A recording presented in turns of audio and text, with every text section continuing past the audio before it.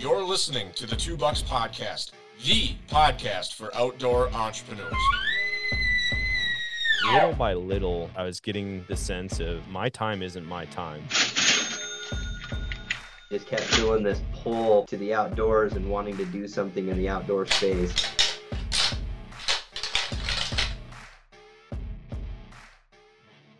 Welcome to the Two Bucks Podcast, the podcast for outdoor entrepreneurs. Today with me is Reece Anderson from Northwind Taxidermy out of North Dakota. We connected, I believe, a few years ago through Instagram. Back when I lived in North Dakota, I was posting lots of content and came across his page. So with that, Reece, how are you, man? Good. Thanks for having me. Thanks for being here. So tell us a little bit about yourself. You're a taxidermist. You're out west, right, on the west half of the state. Probably doing a lot of mule deer, elk, whitetails. How did you get into the outdoors, and then how did that turn into an outdoor business? Yeah, I mean, grew up and raised in Dickinson. I mean, that's 40 miles from the Badlands, so quick half-hour trip. And then, I mean, Dad just got me into hunting, fishing at a young age. I mean, I think I was turkey hunting at 5 years old, and just always out with him and whatnot. But I actually started on whitetails, and then just recently switched over to hunting mule deer. That's kind of more based on some of my buddies' preferences. Yeah. Just, I mean, every opening weekend we're out there camping, kind of just a guys' weekend tradition. For me to get started in taxidermy, I mean, I did Europeans in like high school just for like side cash and whatnot, gas money. Yeah. And I think it was about right after deer season, my senior year, I was like, you know, I kind of want to see like what else there is to this, and started looking up schools to go to taxidermy school and whatnot. And it was actually kind of fast-paced. Graduated high school in May, and 2 weeks later I'm living in Billings in a hotel going to taxidermy school while everyone else is up at the lake fishing and doing whatever else seniors do after they graduate. Yeah. And I mean, just kind of fell in love with it, and it's crazy, like the process like really made me respect other taxidermists, you know. Like I always wanted my stuff back like ASAP, but it's like once you actually get your hands on doing it, it's like you see how much work actually has to go into, you know, one deer shoulder mount or one flying pheasant. Yeah, I hear you. It's not easy. I had an elk that I shot in North Dakota, and that was at the taxidermist for almost 2 years. And I told the guy, great friend of mine, you know, don't rush. I definitely don't want you to try to finish this up fast and have to cut any corners. I'm okay if you got to finish all your whitetail clients first. I mean, this is a once-in-a-lifetime elk, so I'm okay with taking time. But, yeah, you definitely start to appreciate what taxidermists go through. I learned firsthand when I had to start caping out all of my own animals because of all the CWD laws. Trying to do like a full face cape in the field with your field kit is like very daunting, especially on a bull like the one I shot, 350 class bull, and you don't want to mess anything up. It was the first time I did it. I should have, you know, tried it on a doe or something first, so I knew what I was doing. But yeah, there's a lot of work that goes through into just getting ready to do the mount, getting the hide off, cleaning it, not nicking the you know, the big one for me was the eye glands. Nicking those. Tear ducts get everyone, I feel like. I think I sew probably 70% of my tear ducts back up. Yeah. Just because people will nick them. I mean, I probably get 10, 15 calls a year on how do I cape a deer. And my biggest thing is watch YouTube videos. Yeah, YouTube. That's funny you say that. The first guest we had, Dan Matthews, said whenever someone asks me how to start a podcast, I just say YouTube. You know, you can learn everything on YouTube, and it goes for taxidermy, or at least caping out. And now it's a common thing, especially if you hunt out of state. you have to almost cape out all your animals to bring them back home. Otherwise, you have to pick a taxidermist where you are. And I'd rather, build a relationship with somebody I know, like you, or, the family guy we have in Minnesota. That way I know who's got it. It's close to home. I can go see it. A lot of times I'll pick up the skull caps and keep them at my house while we're waiting on the tannery. So yeah, I have a few guys do that. Like, I had 2 bull moose and 2 once-in-a-lifetime North Dakota bull moose, actually. And, these things were 40 inches wide. Jeez. And it's like, where do I store these in my shop? Like, so I just, come get it. Yeah. I was like, hey, you can store it at your house, because I know all your buddies are going to want to see it. And yeah. Hold it and whatnot. And like, same with one of my buddies' little sister shot this mule deer's phenomenal for where it was shot. Actually phenomenal for the state of North Dakota. But I taped that 208. Oh my gosh. And she's 16 years old, and yeah, he has it. They have the skull cap actually sitting in their living room. I would too if I shot a 208-inch mule deer. That's insane. That's over half as big as my elk. Yeah, that's definitely the biggest mule deer I've held to date, and I didn't even get to shoot it. But wow, that's part of it. Like, you see some of these people come in here, they don't like, it doesn't matter what it is. I've mounted anything from a 200-inch mule deer to, not kidding, a fork mule deer 2x2. Yeah, some people, if it's their first deer, or it's a strong memory, or they just, like, I try to mount everything. I'm definitely not afraid of taxidermy. I had joked that with the one I use at home that I'd have to add him on a retainer, just because we take so many animals to him in the family, that we just should hire him out as our own personal family taxidermist. Because it was like one year, I think we filled 17 big game tags across the 5 of us. Yeah. Yikes. And not some of them were does, but a lot of them were antelope, antler mounts, whitetails, mule deer. We both had elk that year. Yeah. So it definitely adds up, but I love it. And I'm sure you do too. There's nothing that makes me more excited than when I walk into a buddy's house for the first time and he's got a bunch of shoulder mounts. I forget all about the conversation and just go check every one of them out individually. Oh yeah. Everyone has a story, and that's kind of what I like about taxidermy. Like, even like just last fall, like getting back on like the 2x2 to a 200-inch. I had a guy European mount 185-inch mule deer with just junk everywhere. And then this other guy, about the same age, brings in a 2x2, and he's just jacked. Oh yeah. He shot his first deer with his bow, and we're doing a full shoulder mount with habitat and everything. And then there's another guy, 185 class mule deer, and it's like Euro it. Yeah. Because each one has a different story, and just getting to like recreate that's kind of fun. I've heard of a lot of people in the sheep game start to Euro their original skull and then make a replica and use that for the shoulder mount, because they want to be able to pick up that sheep skull after they realize how heavy they are. Have you had anybody bring in a sheep to your shop yet? No, I haven't done a sheep yet. Like going on that, because obviously you're going to get your Euros back a little quicker. Yeah. So, then your shoulder mounts, because shoulder mounts are 12, 15 months. Yep. And a Euro's 6 months probably. Yeah. So they can get that Euro back and show their friends and family. But another cool product out there right now is it's called Mini Muleys. Okay. And I'm one of their taxidermists.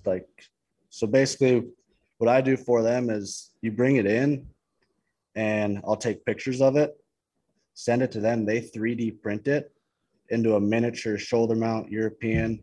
They're pretty cool. Oh, sweet. I think I've seen their Euros. A lot of guys will hang them off their rear view mirror and stuff like mirrors, that. Yeah. Oh, now they just started getting into the shoulder mounts. And so I'm offering that now for, these once in a lifetimes where they don't get them back for 12, 15 months. It's like, I can turn those around in 2 months. What does the miniature run for? Like, if I wanted to send you, I suppose it'd be kind of hard now because my bull is mounted, but if I wanted a little miniature Euro of my bull and we got the pictures figured out. How much would it cost to do that?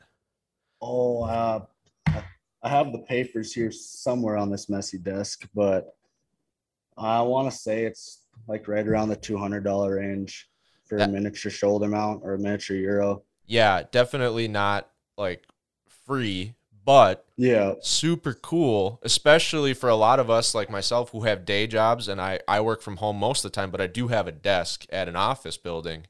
Yeah. You know, I'm not going to be able to bring in a full elk. No, that's not realistic, but I could bring in a miniature Euro and have a little wall of all of my miniature Euro mounts at my desk. That'd be super cool. Yeah, I think that's kind of how they got started with it too, was, I mean, you kind of want to carry some of them special mounts with you to show people. Yeah. And I mean, they just kind of blew up from it. And I actually got to meet them down in Salt Lake City at the Western Hunt Expo. Oh, cool. Do you go to that every year? Actually, this year was my first year going, and it's kind of a crazy story how we got down there. So where I order my supplies out of, their warehouses in Salt Lake City. Okay. Well, I got tired of paying shipping. So I said, I'm going on a road trip. Yeah. Well, yeah, especially with the amount of stuff you have shipped in, I bet it's like it's cheaper to drive out there with a trailer than. Yep, that's exactly what I did. And so I asked my brother if he wanted to come with. And so we're like, yeah, we'll make this trip. We're going to make it in 3 days. We're going to go down, spend the night, pick up the stuff, spend the night, and drive back. So then I'm scrolling through social media and think either Eric Chesser or one of those guys posted at the Hunt Expo was going on. I was like, that's like 2 days after we're supposed to leave. Call my brother up. I was like, you want to go to the Hunt Expo? And he's like, well, sure, I guess. We'll take a week off of work. That's awesome. So yeah, we went down there. I got to meet all those guys, which, I mean, I look up to those guys a lot. Oh, heck yeah. I mean, I grew up watching all their shows and on YouTube, and I mean, I could say I'm a little bit of a fanboy. I mean, hey, I am too. Follow them on social media. I've DM'd Rise and Shed a few times, so like getting to meet him. Got to meet Shed Crazy and all those guys, and I mean, getting to meet like the people you look up to and who started from the bottom, and now are, you know, living their dreams, and that's what I'm trying to do. I mean, definitely motivates me a little bit more. Oh, for sure. It's funny you mentioned that because the last guest we had, Nathan Goodworth with All In Co., he developed a magnetic spotting scope adapter. So it's literally like, boom, tap it onto your spotting scope. It connects with the magnets instantly. Yeah, I've seen those across like TikTok and social media. And it's actually funny you say that because I was sitting here last night putting a mule deer together at probably, it was like 10 o'clock. I saw that, yeah. And yeah, listening to podcasts, whatnot. Cool. Yeah, well, I got talking to Nathan afterwards, and I'm actually going to join in with All In and Nathan as like an ambassador affiliate. So now there's a $2 podcast code to save 10% on his adapter, just $2. That's awesome. Yeah, for anyone out there that wants to get the world's best spotting scope adapter. But Eric and Ben and Brian Call and Jordan and Casey are all partners, like official partners in that company. Yep. So it's funny how you are talking about them. The last episode we were talking about them. I'm trying to get Ben on the podcast because he has an amazing story of him recording a video of him walking out of his job for the last time, hitting the punch card for the last day, and then starting full-time on YouTube. And it's just a super cool story and really what $2 is all about. And so, yeah, I'd love to meet those guys too. I'd count myself as a fanboy. Yeah. I mean, it was pretty awesome. And the Hunt Expo, I don't know if you're familiar with it. It's like 3 or 4 days. Yeah. And I mean, you can cover it in a day. My brother and I did. We kind of just walked around. And then the second day we walked around, whatever, and like bought merch and then left. But that first day we were walking around and you don't like, I didn't realize people like look out for taxidermists so much. So I'm wearing, you know, Northwind taxidermy stuff, and I don't know how many people came up and like, you work for a taxidermist, or like that's just someone's merch? And I was like, no, I am a taxidermist. And I think I ran out of business cards down in Utah. I think I handed more out there than I do in North Dakota. Oh, that's awesome. Good for you. Yeah, the Western Hunt Expo is on my list of shows to get to this year. Hopefully I have enough vacation days, which is not a very $2 moment. Obviously, I still have a day job, so I still have vacation days to worry about. Hopefully one day we're getting to the point where we don't have to worry about vacation. But the ATA show and the Western Hunt Expo are two of my top shows I want to go to this year to meet, people and brands and make connections, and then obviously line up podcasts afterward. But I plan to go this year. Yeah, it's definitely a show that should be almost on anyone's bucket list. Yeah. It's one heck of a time. Yeah, like you said, you have to cover it and then go back and buy your merch, or else you'll be out of money before you get to. Oh, yeah. You got to really pick and choose. It's like Thanksgiving. Yeah, it's like, okay, I want this shirt. And then you go to the next booth and it's like, oh, that hat kind of looks cool. Or, oh, that'd work good in the field. And it's like, yeah. Then you get back to the hotel and you're like, where's my checkbook? Yeah, for sure. So you mentioned you went straight from high school to taxidermy school. How long did taxidermy school take? And when did all that happen? Like, how long have you been doing it? So, yeah, left 2 weeks after high school graduation, got down to Billings, and then taxidermy school was only 2 months. So it was 4 courses, 2 weeks a course. But, people are like, oh, that's not that long for school. It's like the days we're putting in are like 12, 15-hour days in the shop. You get a lunch break and a supper break, and you're back in the shop. Wow. And so, yeah, I mounted, let's see, 1 whitetail, 1 mule deer, an antelope, an elk, 6 birds, a life-size fox, a fox rug. Oh, I probably can't even name them all that I did in school. Wow. And yeah, then graduated from Pro Mountain School of Taxidermy and came back to Dickinson and, opened up. I got back and 3 weeks before bow season opened and started up right away. Worked out of my grandpa's little shop. I had probably 20 feet by 20 feet, but I made it work. Nice. Probably could do 1 to 2 mounts at a time. But like have one set up drying and then have one that you're mounting and then just keep swapping them. Yep, I could just rotate them through, so I could basically do 2 projects at a time. Yeah. And I was like, oh, this will do for a while, and did not realize the need for taxidermists in the area. Yeah. And my second year, I'm bringing in close to 30 shoulder mounts. Wow. I hired out one of my buddies that was still in high school to do all my euros, because we brought in like 60 to 70 euros. Jeez. It's like, I don't have time to do all this because I'm still working. I'm still working full time.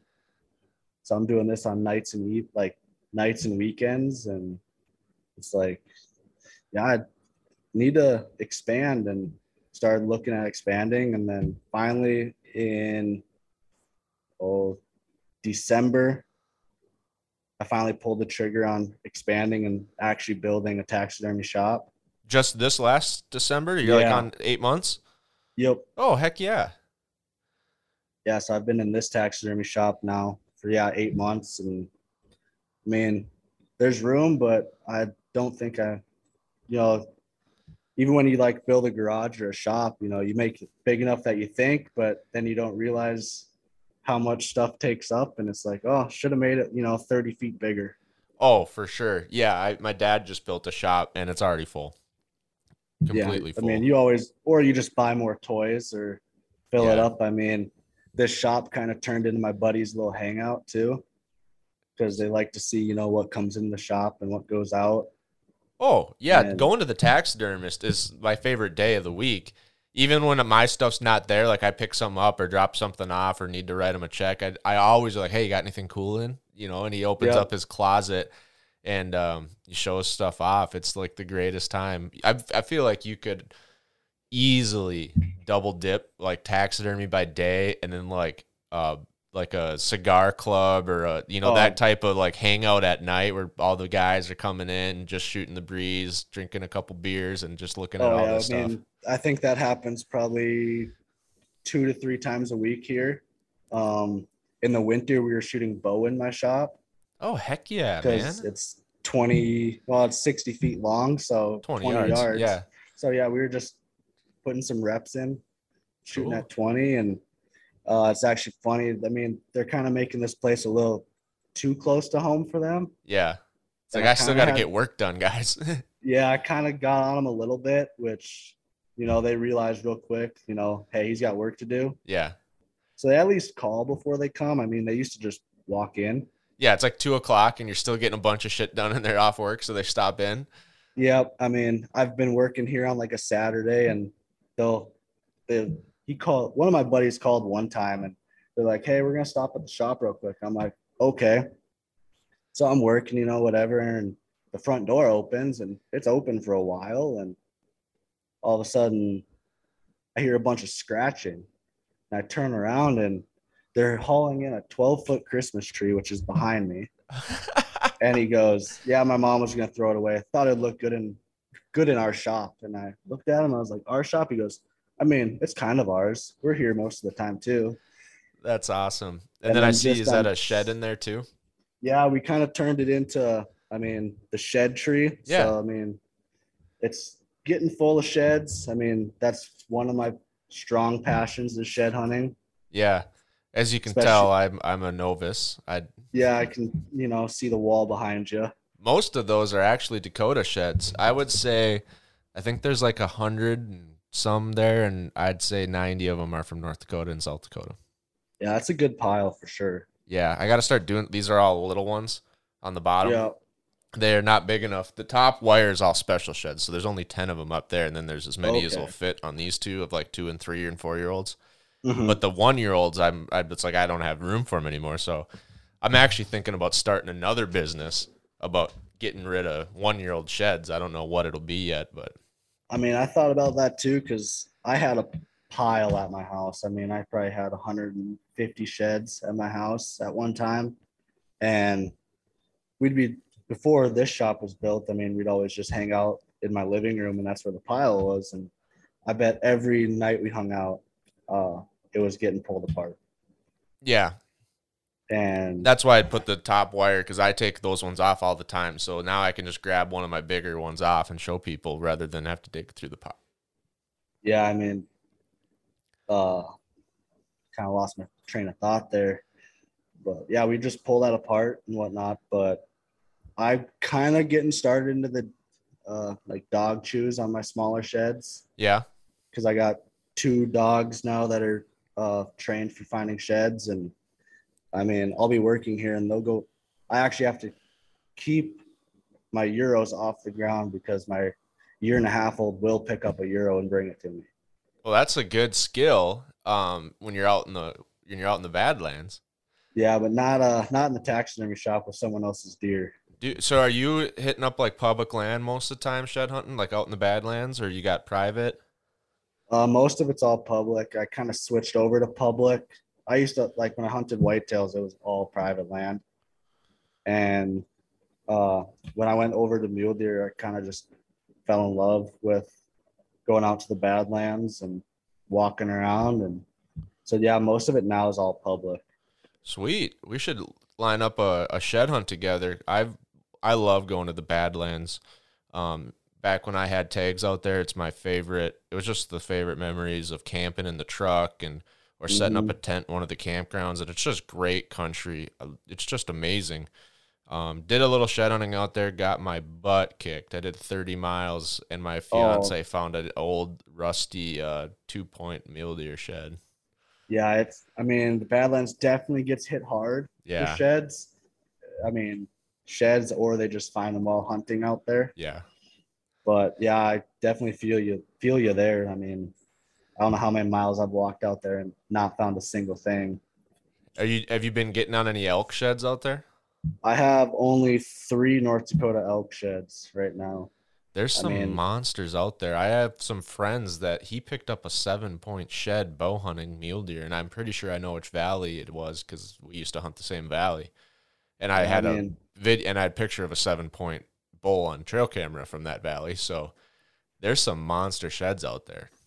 oh, there definitely are. I mean, I found some definitely monster mule deer. Yeah. My elk, not yet. I mean, they're just like some raghorn fives. One had a cool devil's tine on it, which was Oh, cool. a little Yeah. bonus. But other than that, I mean, yeah, a couple big mule deer, and I do want to get up on some giant elk. Yeah, like so the taxidermist that mounted my bull, he has a basement shop. And so he's like, I can't get it out the door, and if I can't get it out my door, you're probably not going to get it in yours. So what do you think about cutting the antlers off and putting pegs in them? And I was like, I love that idea because then I can pop them off and treat them like Oh, a I love shed. when people, yeah, I love when people ask for uh, like when I can replacement antlers and whatnot. Yeah. So it's like, yeah, I mean, definitely take some weight off, and you can haul them around a lot easier because you can put an elk shoulder mount probably in the back of an SUV without the antlers. I didn't choose to do that, but I think it would be possible. I think I could almost get it in the back of my truck if I folded my seats up. But Yep. I had a big base that I made. I made the frame for it, and then my taxidermist did the habitat, and it weighs like 250 pounds. And so then I had to I screwed up and I made the base like 34 inches wide. And then I found out most doors are like 31 inches wide. So Oh, I had yeah. to take the whole door jamb off my door to get it in my To basement. get in. Yeah. Yeah. So I'm not going to be doing that anymore. But I did build this all myself with all that habitat. That is a Hobby Lobby special grass right there. And then I've went and found some clay, sandy loam soil in my neighborhood. And I did, spray adhesive, and then Yep. I shaped it with spray foam, and then I did a spray adhesive and sprinkled it on. I just kept layering that until it looked good. And Yeah. yeah, it was a fun project, and it was another thing that really opened my eyes to the value of a good taxidermist because I don't want to do that again. Yeah. I mean, habitat work is actually probably one of my favorites to do because it just, I mean, ties a whole mount together. Yeah. I mean, I will talk someone into habitat. So are you building, like, are you doing the frames yourself and doing like the barnwood, or do you just order those in and then build the habitat on top? I have a guy who builds them for me here in town. Okay. So he builds like the pedestal or the base because I tried, and yeah, that's a whole nother level. Yeah, see, that's where my skill set was a little bit. I had a part-time job in high school as a carpenter framing houses, so I got pretty familiar with stuff, and my grandpa was a big woodworker. But it's hard to make shit line up right. Like when you're doing trim work, and I did an Yeah. octagon, so you're trying to do these 22.5-degree angles and make them line up perfect. It's not tricky. It's not easy. It's kind of tricky, so that's where I would just buy it the next time. Yeah, I did octagon pedestal for my competition coyote. And I mean, even now I can look at it and it's like, yeah, I should probably redo the trim work before I take it to competition because I'm definitely getting docked for that. Yeah, 'Cause, which yeah, is silly. Like you should just be like, does he have a base? Check. Is there habitat? Check. Okay, now how good is the habitat? Who cares about the woodworking? Like you're not a woodworker, you're a taxidermist. And then yeah, and then the quality of the mount. It should just be like, is there a base? Check. yeah. I mean, like there's two like different styles of taxidermy, which I never knew Okay. before I went to school. It's yeah, competition and commercial, and they're like totally different. Yeah. So how many do you compete regularly or how does that work? This year will be my first year competing, Nice. actually. Where do you compete at, or like where does that take place? So the North Dakota Taxidermist Association will put on a taxidermy show. I think normally it's in Bismarck, Okay. and yeah, so you register your mount, take it down there. They take pictures. Another cool thing about like going to competition is you get to like go to all these seminars Yeah. with these world champions and learn different tactics and different tips and tricks and whatnot Yeah, for sure. to improve your mount. So it's kind of more of I'm basically going to competition more to just not to win the ribbon or anything. It's more just invest in the business and make my mounts better. Nice. Yeah, that's awesome. So when you built your shop in December, did you go full time and then too, or are you still doing a main job and a side gig? How does that work out? So I mean, it's kind of 50-50. Okay. So I'm a route driver for Coca-Cola. Yep. So basically I'm, on the truck, delivering pop to gas stations, vending machines, whatnot. And I mean, I have to thank them for, being so flexible. I mean, I basically get the whole month of November off, Oh, damn. which is nice Yeah. because they know, my three bosses are all huge outdoorsmen. So they know, deer season opens in November. He's got to be at the shop. Yeah. So I don't know. I bet I get at least half the month of November off Wow. That's just awesome. to Did you be have at to the trade shop. some taxidermy time for that? Hey, if you guys give me the month off, I'll give you a euro amount in return. Not yet. I know once they do bring in something, they'll get treated a little special here. They'll get the But friends and family. yeah, they'll definitely get that discount. Awesome. Cool. Cool. Is full time something that you'd be interested in if you got to that level of stopping Coca-Cola and then doing this full time That's the 365? goal. Yeah. And with it's close. Every year's different. Yep. Our bird numbers here dropped significantly. So I brought in way less birds than I thought I was going to last year. Sure. And then with CWD and EHD taking out all our whitetails basically around here. Yeah, that hit hard. But my first year doing it, I brought in, 80% was whitetails getting mounted, and now it's 80% mule deer because the trophy whitetails just aren't around. Yeah, not especially on public. It's hard to find them, unlock them. Um, but yeah, that's it. The weather can definitely hit hard, and most people probably don't understand that, like, when it's bad hunting for you, it's also bad business for your taxidermist. And it's like, well, that's common sense, but like EHD, you're like, oh man, the hunting's not going to be this good. Well, then you have to like really plan out, like, man, EHD is hitting hard this summer. I am not expecting a lot of business coming in this fall from the Badlands. And then do you adjust accordingly? Because it is pretty cyclical. Like, you get a lot of business in the fall, maybe a little bit in the winter with varmint hunters, but then, you got to balance that out all year long. So how does that work for you? Just do your best to budget and pencil out what you need for the whole year? Yeah. I bet, like, I definitely, like, I don't mount a deer, or like every time I'm in the shop, I don't mount a deer. There's a bunch of like other things that need to be done, and I did not realize that when starting a business. I am basically the accountant, the janitor, the taxidermist, the receptionist. Yep.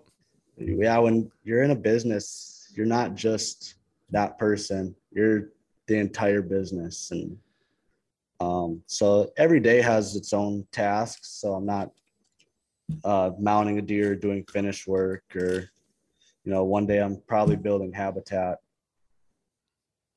Yeah. Yeah, it takes a lot of time especially habitat. That's really finicky work there.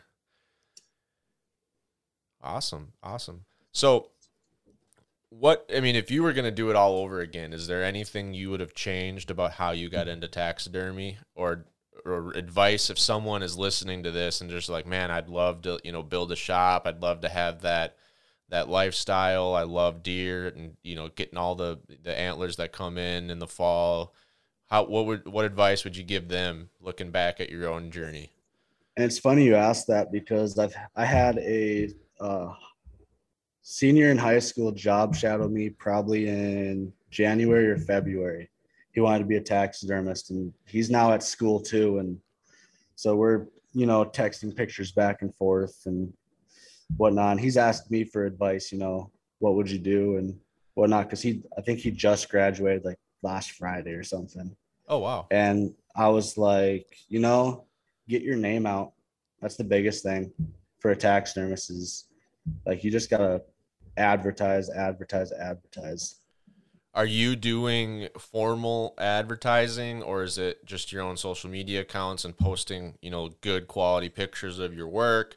Do you have like partnerships with anything, or how does somebody go about advertising? Because I think that's a big unknown and a big fear I think a lot of people would have about starting a business is how do I get people in the door?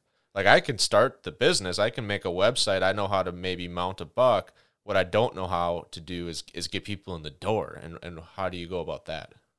Yeah, I was kind of lucky, with my Coke job that I'm, all around Southwest North Dakota. So it's, posters and business cards, Okay. Every gas station I'd stop at, it's like, okay, here's 5 posters, put one on the bulletin board. Here's business cards, just throw them on the tables or whatever. Even like the towns I wouldn't go to, I'd, spend a weekend and just kind of make a little road trip and visit all the little towns, go to the cafes. So I did that more to start. I did social media just because, that I'm around that age and everything's shifting over to social media right now. Yeah. So I'm definitely getting bigger into social media and making sure I post more, and started a TikTok account, trying to get that going. But like I said earlier, not huge tech savvy. So yeah. I'm lucky enough to have a younger sister that can show me how to run TikTok. There you go. But yeah, it's just, I basically did the posters, business cards, and just producing good quality mounts from the get-go, so that when someone asks, hey, where'd you get that buck mount? It's like, oh, I got it done here. He does a fantastic job. Yeah, word of mouth in a taxidermy industry is key. Oh, it's huge. It's huge. You don't want any bad reviews because that'll just wreck it. And I mean, that's, I think, how most people, especially if someone doesn't have a taxidermist, right? They're new into hunting, or it's their first deer, or dad never mounted anything, but now I want to mount something. They're going to ask somebody that's got a mount, hey, where'd you get that done? And then I bet 90% of the time, wherever that person tells them is where they're going to go. Yeah. Yeah, I can definitely agree on that word of mouth is huge in the industry.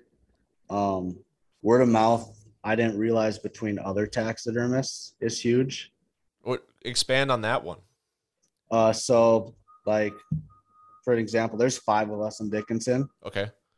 Most of them are, the guys doing it in the garage type deal, retired guys, kind of side hobby.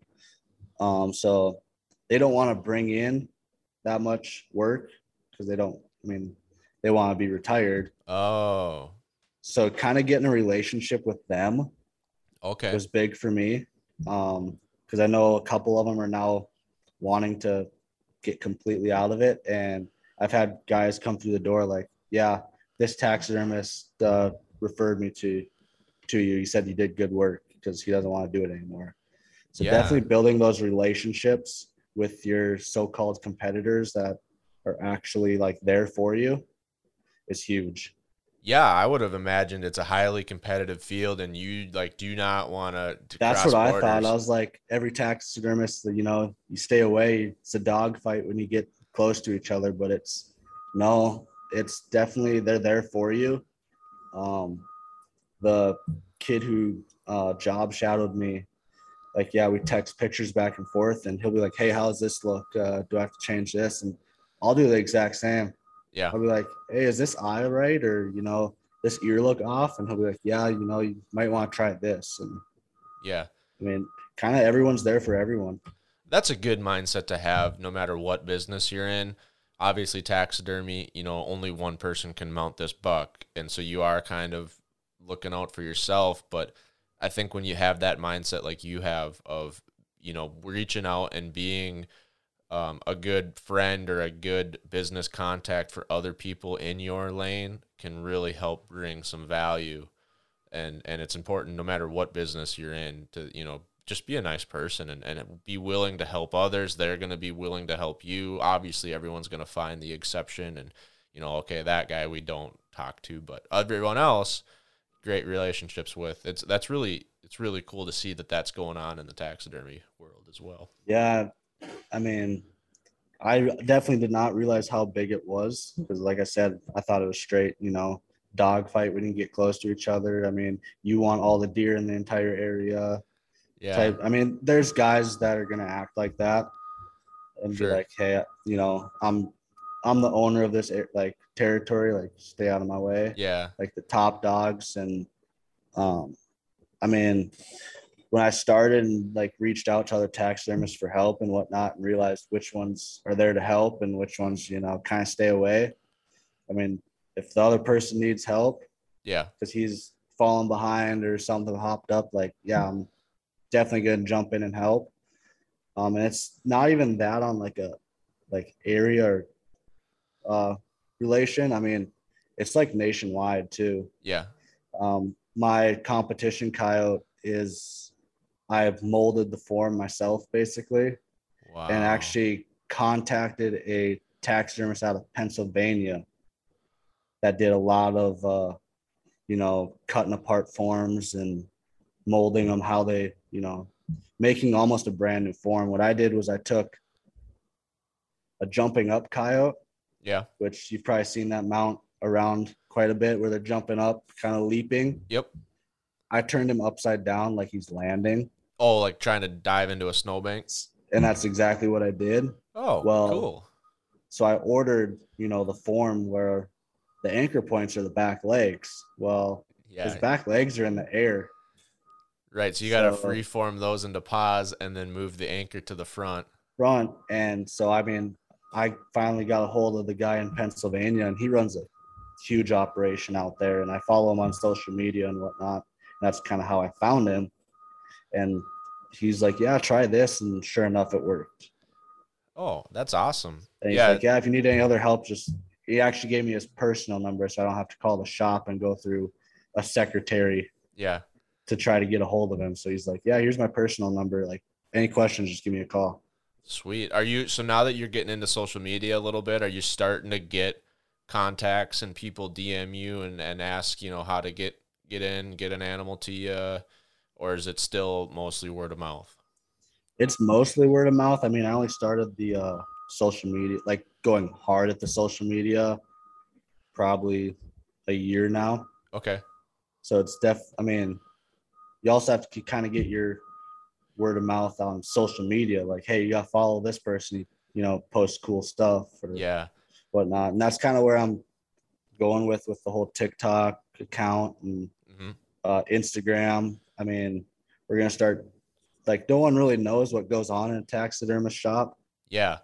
Throughout, like, the day or the week. So, I mean, we're kind of doing a summary type deal, like this is what we did Monday, Tuesday, and kind of like little clips of us working and whatnot. Yeah. It's definitely like a quantity over quality too on social media. Like just post everything, like post putting a hide on, post the, putting the mud on them and shaping in the clay and mounting the antlers. Like I see a lot of, maybe I'm biased, but I see a lot of taxidermy content, especially on TikTok. And some of it's so satisfying, especially when you get like the nice clean eye peel. Yep. The eye peel, the throwing, like the I don't know what it's actually called, transitions, when someone will like throw a cape over it and then like boom, it's mounted. Like those are some pretty cool things. You can do some really cool stuff with lighting and angles, like a little video to show your mount. Definitely social media is probably going to start building up for you. Hopefully that starts putting people in. I suppose it's a challenge because on social media, your followers and your viewers are all over the nation. Yet you're in Dickinson, North Dakota. Is there an option for somebody to send you birds or skull caps or is there a way people can come and send their stuff to you even if they don't live in North Dakota? Yeah, I mean, there definitely is. It's a little bit different process because, I mean, like I said, someone brings a bird in. Half the time they bring it, that afternoon because they went out in the morning, shot the bird, then they bring it in the afternoon or like a day later. Yep. So, I mean, for something like but you gotta ship it. I mean, definitely gonna have to freeze it. Yeah. And fast shipping. Yeah. Freeze it, put it on dry ice, I suppose, overnight it. Which isn't, I mean, if you're going to get a bird mounted, it's not that much to spend 40, $50 in shipping and dry ice to get it to you on time. No, definitely not. I mean, deer. That'd be a little trickier. A little bit trickier. Because you'd have to literally cape the entire deer out yourself. Yeah, and then keep the cape, and that would be a little tricky. Yeah, and you'd have to ship the cape up to me and then ship the horns up, and be a little bit trickier than a bird. Yeah. But I mean, it's doable. It's definitely it'd be a different process. Okay. Yeah. Well, I suppose you're kind of located, for folks that don't know, Dickinson is just on the east side of the Badlands. And I would say 4 out of every 10 people, at least, that hunt the Badlands are coming from Fargo. Yeah, I'd probably agree with that. I mean, 40%. When we're out in the Badlands, like early season, like we're getting ready to go early season bow hunting. There are camps everywhere. Probably, it's like every quarter mile down the road. Yeah. And it's like, where do all these people come from? And you talk to someone, it's like, yeah, I'm from Fargo. I'm from Grand Forks. This is our like guys' weekend too. Yeah. Yeah. So Fargo, Grand Forks, Bismarck, the 3 big towns or cities in North Dakota. But you are located like on the way home for all 3 of those big cities. So I bet that is a big pull for your customers too. It's like they can go hunting if they're successful. Boom, you're right there on the way home to drop it off. It's on the way. You don't have to make a special trip. Yeah, I've had a few guys from like the Fargo, Moorhead area come back through, and they're like, yeah, can we drop our deer off or whatever? And I've actually had one kind of going back and forth on social media, DMing each other back and forth, whatnot. But they actually couldn't find a taxidermist. It was right when that CWD law hit. Yeah. And they couldn't find one in that area. And I'm literally 10 miles out of that district. Okay.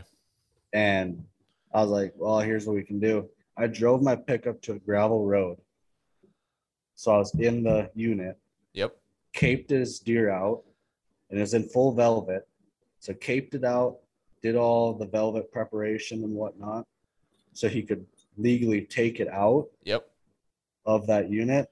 And they're like, well, we got 3 other tags to fill. You mind just taking it to your shop and we'll pick it up on the way home? And I was like, yeah, no problem.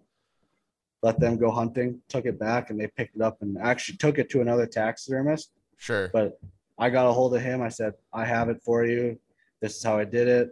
He's like, okay, perfect. I was like, they'll pick it up on their way home and drop it off, and it's all ready for you. And I kind of built a relationship with that group hunting, and then now a relationship with that taxidermist.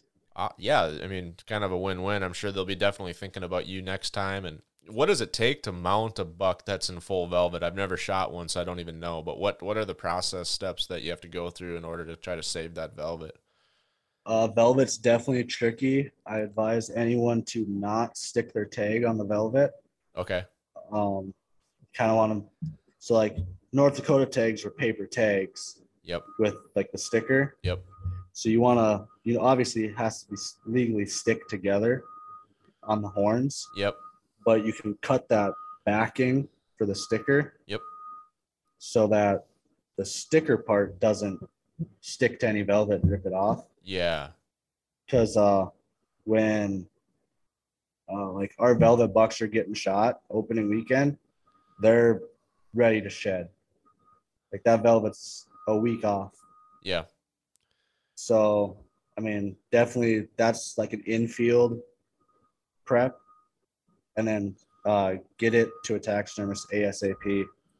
Do you have to freeze it or dry ice it, or how do you keep it I go about using Velvelock. Okay. I don't know if you've seen that product. So basically Velvelock is a spray on chemical. Okay. So you just spray it on, let it dry, spray it on. You do that like 3 times, and boom, done. Is that a product that if somebody was going out, like maybe on a backcountry mule deer hunt, and they're hoping to shoot a velvet buck, but they know it might be a day or two before they could get it back to a taxidermist, could they bring a bottle of it with them and apply it themselves? Yeah. Okay. Yeah, I mean, if you just go on velvetlock.com, they have products. They have, I think, 3 products now. So there's the Velva Lock, which is velvet preparation. That's kind of how their company was built. Okay. And then now they make, I mean, everyone wants to keep their mounts, you know, how they picked them up at the taxidermist shop. Yeah. But I mean, that's kind of impossible when they sit in your living room for 10 years. They get dusty, you know, kind of fade. So then they made I think it's called Velva Clean. Spray on, wipe it off, it's clean. Okay. And now they do Velva White, which is based on Euros, and it'll whiten a European mount. Okay. So folks can either do that, or they could stop in at your shop on their way out. Yeah. Say hi, book their shoulder mount, buy a Velvet Lock can, head out west hunting, and then drop it off when they're done on the way home. And then velvet's already preserved, and I have no worries about it. Yeah. Have you had to do replacement velvet before? I messed around with it this year a little bit. Yeah. My buddy was lucky enough to shoot a mule deer in velvet, and he shot it late too, which I was surprised when he sent me a picture. And this thing's in velvet first week of October. Yeah, a lot of them were late. I have a coworker that shot a 193 in the Badlands last year with his rifle, and it was still velvet. I've definitely been seeing that more and more. Yeah, I think it's the drought and the EHD. Yep. I've heard the EHD definitely affects whitetails differently, and that's possibly why. Yeah. So I've messed around with the replacement velvet a little bit. Definitely does not look like real velvet. So I tell anyone, I mean, you definitely want to try to keep the real stuff, because you can't replicate what's real. You try your best. Yeah. But you can definitely tell it's not the right stuff, because I mean, velvet is, I mean, it's hair. Yeah. So it has different shades, it has different lengths. I mean, you can't get that in every strand of the replacement velvet, because what the replacement velvet is, it's either like kind of flocking that you put an adhesive on and you kind of like sprinkle it on. Yep. Or now they make static velvet, so you can actually make it stand up like velvet does. Okay. But still, it's one shade. Yeah. So what would you advise for someone that shoots a mule deer in velvet with their bow and then watches it tumble down a cliff and just tear up the velvet? Because if you take the velvet off, those antlers aren't going to look like they would. You know, it's going to be white. They're not going to, probably real sharp. Yeah, they're definitely sharp because they definitely haven't rubbed on any trees. I mean, you can go about like recoloring horns. Okay. This mule deer up here, I recolored. Okay. It's actually a set of sheds my cousin found. Yeah. In Wyoming when I went down there shed hunting, and then I just put them on a shoulder mount because it's a big giant 2-point. 2x2. I'd shoot that all day long. Every person that comes in the shop's like, that's a giant 2x2, and I was like, yeah, I think any person would put their tag on him. But for sure. So I mean, you can go about recoloring horns. I mean, definitely not how you shot it, and that's the whole purpose of like a taxidermist, is to recreate the animal before you shot it. Tumbling down a cliff or tearing it up through cedars while it's running, I mean, that's part of the story. Yeah, it is. Can the velvet lock keep those pieces like hanging? It can. I mean, they do fall off every now and then. Yeah. And I had a buddy a couple years ago. The buck was actually already shedding his velvet, so he had it kind of hanging. Yep. And I, sprayed it with velvet lock, and it stayed. Them pieces hanging, some of them kind of fell off, but I kept my eye on it. So when they'd fall off, I'd keep it, spray it with velvet lock, put it in like a Ziploc bag. Yep. So when that deer was done, I would actually just glue them right back on. Oh, cool. So you can keep up with that way. Awesome. Yep. Awesome. So what, if you look at like what you get in a year, do you do fish? Do you do fish at all or just birds and animals? I contract my fish out. Okay. So like I was lucky enough to become like good friends with the instructor over in Billings. Oh, sure. And so I contract all my fish out through him. Okay. So it's like I bring the fish in, we kind of drive back and forth, Yeah. and pick them up, drop them off. So if someone catches a fish in your neck of the woods, you can be their drop location. Like I can be like their drop box basically. Yeah, get it and then I care take of. it to them. Right, so it doesn't get stinky by the time you hit Billings. Yeah, freeze it and I'll drive it to Billings. I actually brought in 2 last night that are gonna have to go now. Okay. But normally with my fish, I tell them, it's gonna be 15, 18 months. Yeah. Just because it's like, okay, a guy brings the fish in, I'm not really gonna make a 400-mile trip for one fish. For one fish. Yeah. So you that kind of goes about the budgeting thing too, with a business. I mean, if you do that with every fish you get, you're gonna be some really expensive perch. Yeah, you're really not gonna make, because that's all on me. Like I don't charge them to do that. Yeah. So you're bundling up. Yeah.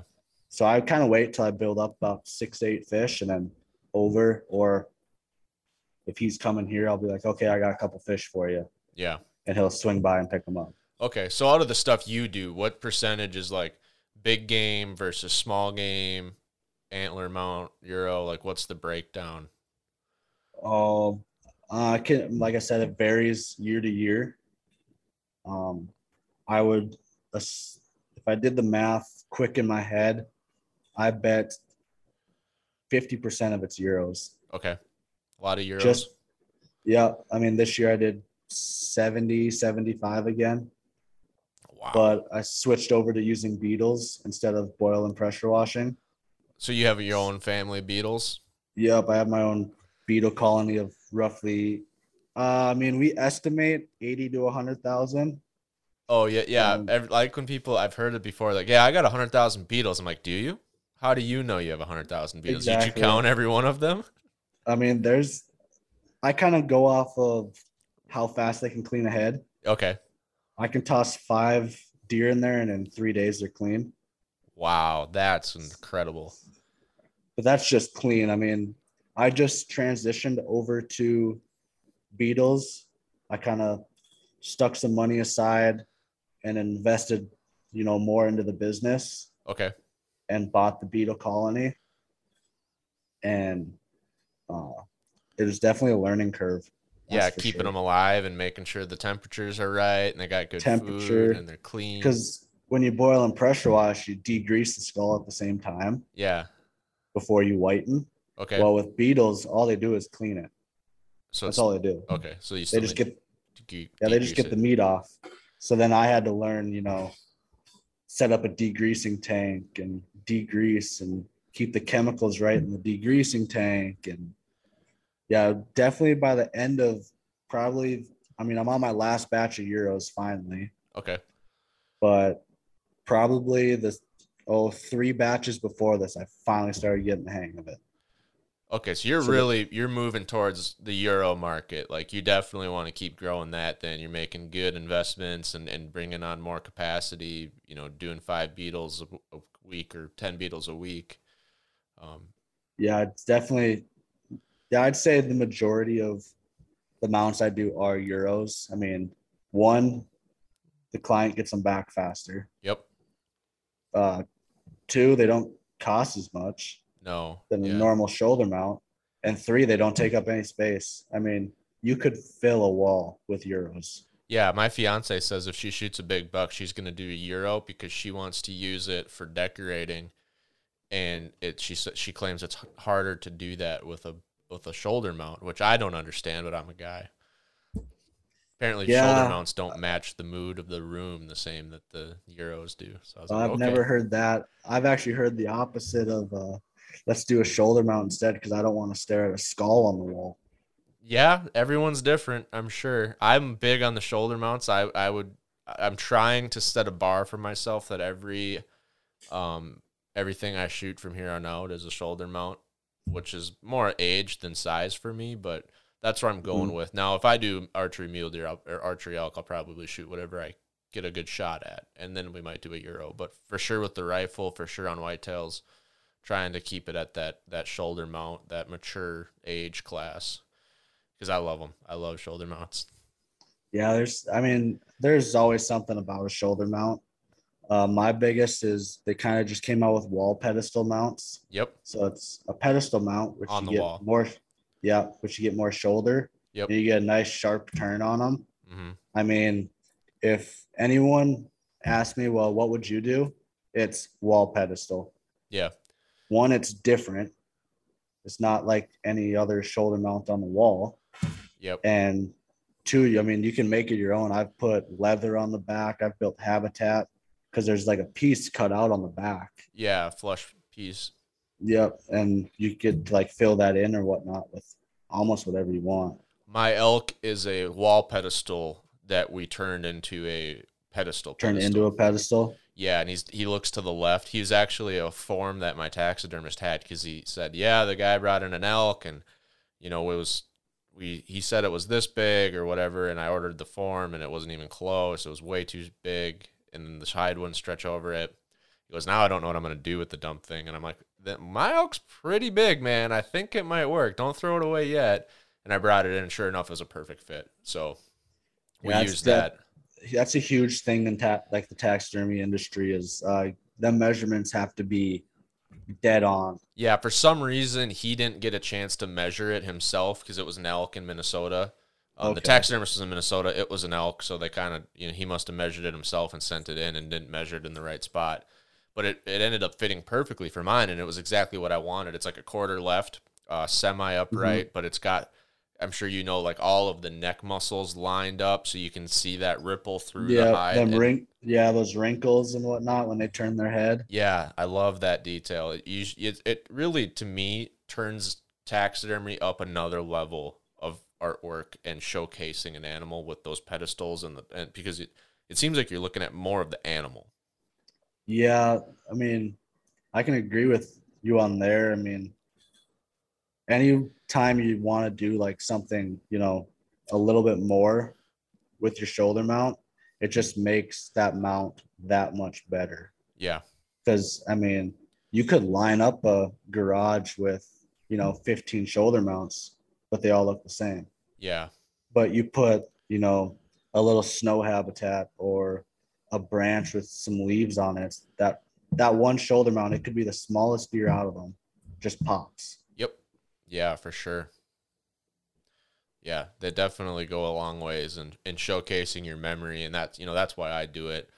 I'll never look back and be like, I wish I had $500 more, but I will definitely look back and be like, I wish I would have mounted that $1 back then. Yeah, that happens a lot, like around here. I will talk someone into shoulder mounting a deer if I would shoulder mount it. Yeah. And that's not coming from like a business side of it either. I straight up tell them this is personal. Yeah. But I'd shoulder mount. I was like, you're kind of dumb for not shoulder mounting that. Yeah. Like I had a guy with 170-inch mule deer. I mean, bases were 5.5, 6 inches. Wow. The thing was just mass. And he was going to euro it. And I looked at him and I go, okay, I'm not trying to get $600 out of you, but you're going to regret if I euro this. Yeah. Wow. Yeah, that's a heck of an animal. I wouldn't even think twice about that one. But, so if someone does a euro, do you ever buy hides to redo a mount, or if someone messes up their cape really bad or decides to take sheds or a euro buck and make it into a shoulder mount, do you have a way you can get your hands on a couple hides and do that? Yeah, I mean, with my relationship, with the school, they have a room full of hides. I could get almost any hide you want. Nice. And then I'm kind of stockpiling all mine up as well. Oh, sure. All my buddies as well. They shoot a buck with their bow, but hey, let's just do a euro. But they're like, oh, Reece might need this cape. They'll cape it out, bring it in, and then I got a replacement cape. Yeah, you can probably see just half of an antler up on the wall there. Those are all horn mounts. And we used to have a deal with our taxidermist that we would trade our capes for a free horn mount because he's doing like $75 horn mounts. And then he had a lot of clients back in the day that were just throat gutting their deer. And he's like, I don't want to resew that. Like, it's not going to look good. I can't use it.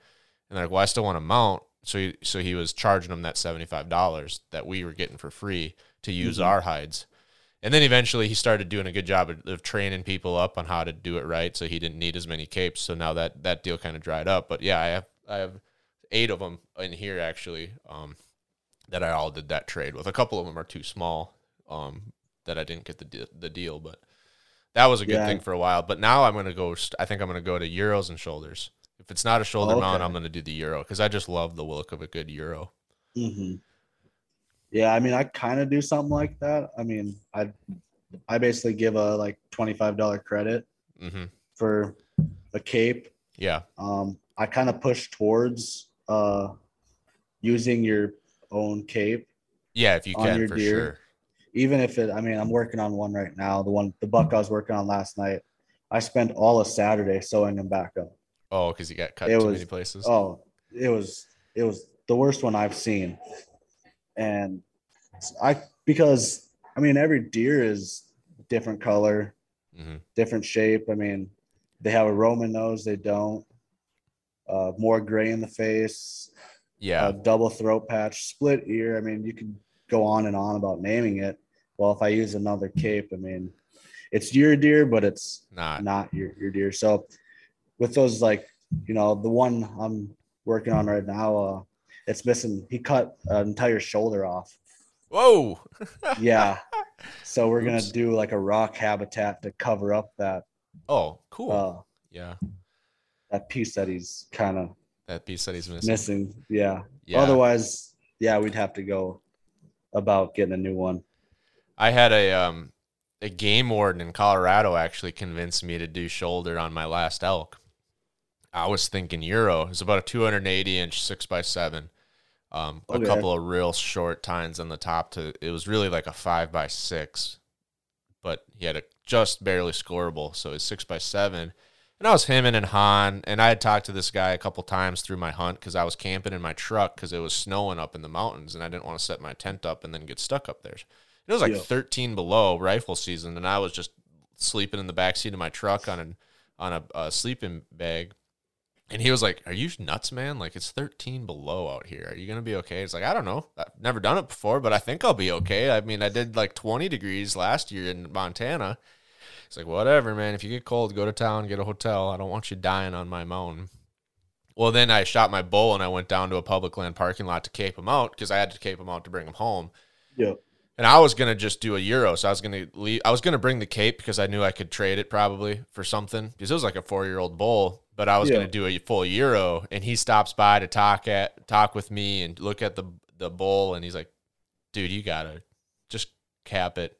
Don't worry about boiling it. Just skull cap it and shoulder mount it, man. You got to shoulder mount this thing. This is a hell of a bull, especially for this unit." I'm like, "Oh, I guess. I mean, it was a solo hunt up in the Alpine, brutal hunt." Definitely, I bet like you definitely look at that mount now if it's back. It's not. It'd be like, well, once you get it back, and then you're definitely gonna look at it and be like, yeah, that's the bull I camped in my truck when it was negative 13 out. Yeah, it was the first time I went somewhere on my own. It was the first time I went on a solo Western, like real Western hunt, not like North Dakota Badlands. Full week. It was brutal weather. Shot them right at sunset. It took me until like 11 o'clock to finish quartering them by myself. It was a super steep slope. By 1:30, I was finally done quartering or shuffling the quarters down to a trail that I could take my truck down. Okay. And then I got back to the truck at like 2 a.m., which is for anyone that's like, "Oh, I stay up till 2 a.m. all the time." Okay, do that on a mountain in the dark by yourself at like 0 degrees. It hits different. Yeah. It just feels different. Everything, every noise that happens, you're like, "Is that a bear? What's that over there? I can't see that." Yeah. Sounds like me last Saturday. I mean, one thing that's nice about, starting your own business and being kind of self-employed like that is you kind of get to pick your schedule a little bit. mean, you still have to have self-discipline and be like, okay, I got to get this done.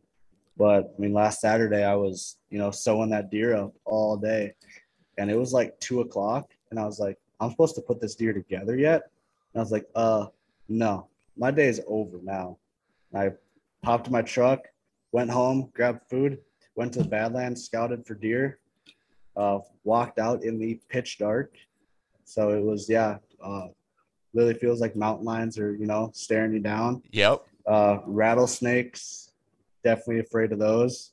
Yeah. But it just, with your own business, you get to pick that schedule. If you're having a tough day, like at work or whatever, you'd be like, okay, I'm gonna go do something I love and just clear my mind. Oh yeah, I think that's one of the biggest pulls to doing your own business is you're in control. Yeah, you got to get your work done if you want to be successful, but that could mean working your tail off Monday through Wednesday so you can go out and scout Thursday and Friday where all your buddies are still at work punching a time clock. Yeah, definitely. I mean, I put in days here so I could go out, opening weekend of deer rifle season, or I could go up to the lake, take off a weekend and go up to the lake and hang out with the buddies. But it's okay, I'll be up at the lake, Saturday morning at 7, and I don't leave the shop here till midnight, 1 a.m. Yeah. Because you got to get, the work that you get done on Saturday done on Friday, but you also have to get Friday's work done. So you got to combine both of them, and you just grind it out. Yeah, it can be a grind. It can definitely be a grind. But what do you think? Do you think it's worth it? Are you happy the way your life has gone, or did you do it different? Oh, it's 100% worth it. 100% worth it. 100%. I wouldn't really change anything. I mean, basically just have to have the mindset of, work hard and don't look back. You're definitely gonna have sacrifices. I've been up to the lake once this year with my buddies fishing. Yeah. I mean, they invite me every weekend, but it's like, hey, I can't do it this weekend. I gotta work. Okay. But so I mean, you're definitely gonna have self-sacrifices in it. And I'm lucky enough to have buddies and family that he's working. Yeah. It's not like he just doesn't want to come. Yeah, so they keep inviting you in case you're able to this time, not like, he never comes, we're not going to invite him anymore. Exactly. I've left Thanksgiving to go cape a deer out. Oh, yeah. Because I got the call. Yep. And it's like, hey, yep, got to go to work. So, I mean, that's one thing with being self-employed. I mean, especially in taxidermy. I mean, you're on call. Yeah. Especially when you want to be hunting too, you can be on call in the your peak season as well. But which is weird. So when I first, started, I thought, oh, I'm never gonna get time to hunt. That's how my first year was. I was like, oh, I'm never gonna get time to hunt. Shot the first deer I saw. And then I'm sitting around the shop on the weekend, like, why isn't anyone calling? Everyone's out hunting. Well, then I realized, oh, everyone's out hunting. Yep. So they're going to call you on Sunday night, Monday morning. Monday morning. Yeah. It's Monday, Tuesday morning. Phone just blows up. And then, so it's like, okay, I can actually hunt on the weekend. Yep. You'll get those regular, occurrence calls. But other than that, it's like, no, most of them actually know, a taxidermist, he's probably out hunting too. So they kind of wait.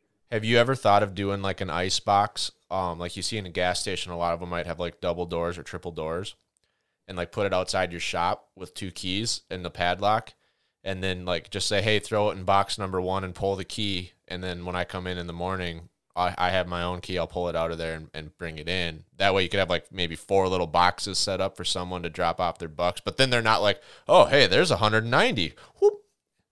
Yeah. I've definitely thought about doing some sort of drop off, especially with me running route. Yep. Coke. I'll get calls, Put them in the Coke truck. I don't know if the boss would be too happy about that. Yeah, they're also not cooled. They're just trucks. Yeah. So I've definitely thought about the drop box type deal. Yeah. I'm lucky enough to have a cooler in this shop. Yeah. So, you drop it off, but I don't have time to flesh and salt the hide. I get to toss it in the cooler. Yep. Yeah, until I get time. So it gives me a little bit of a leeway. Yeah. But sure. Yeah, it's definitely a thought to have the drop box, because I've had a lot of people call and said, "Hey, can I drop this off?" It's like, yeah, I'm not at the shop. Yeah.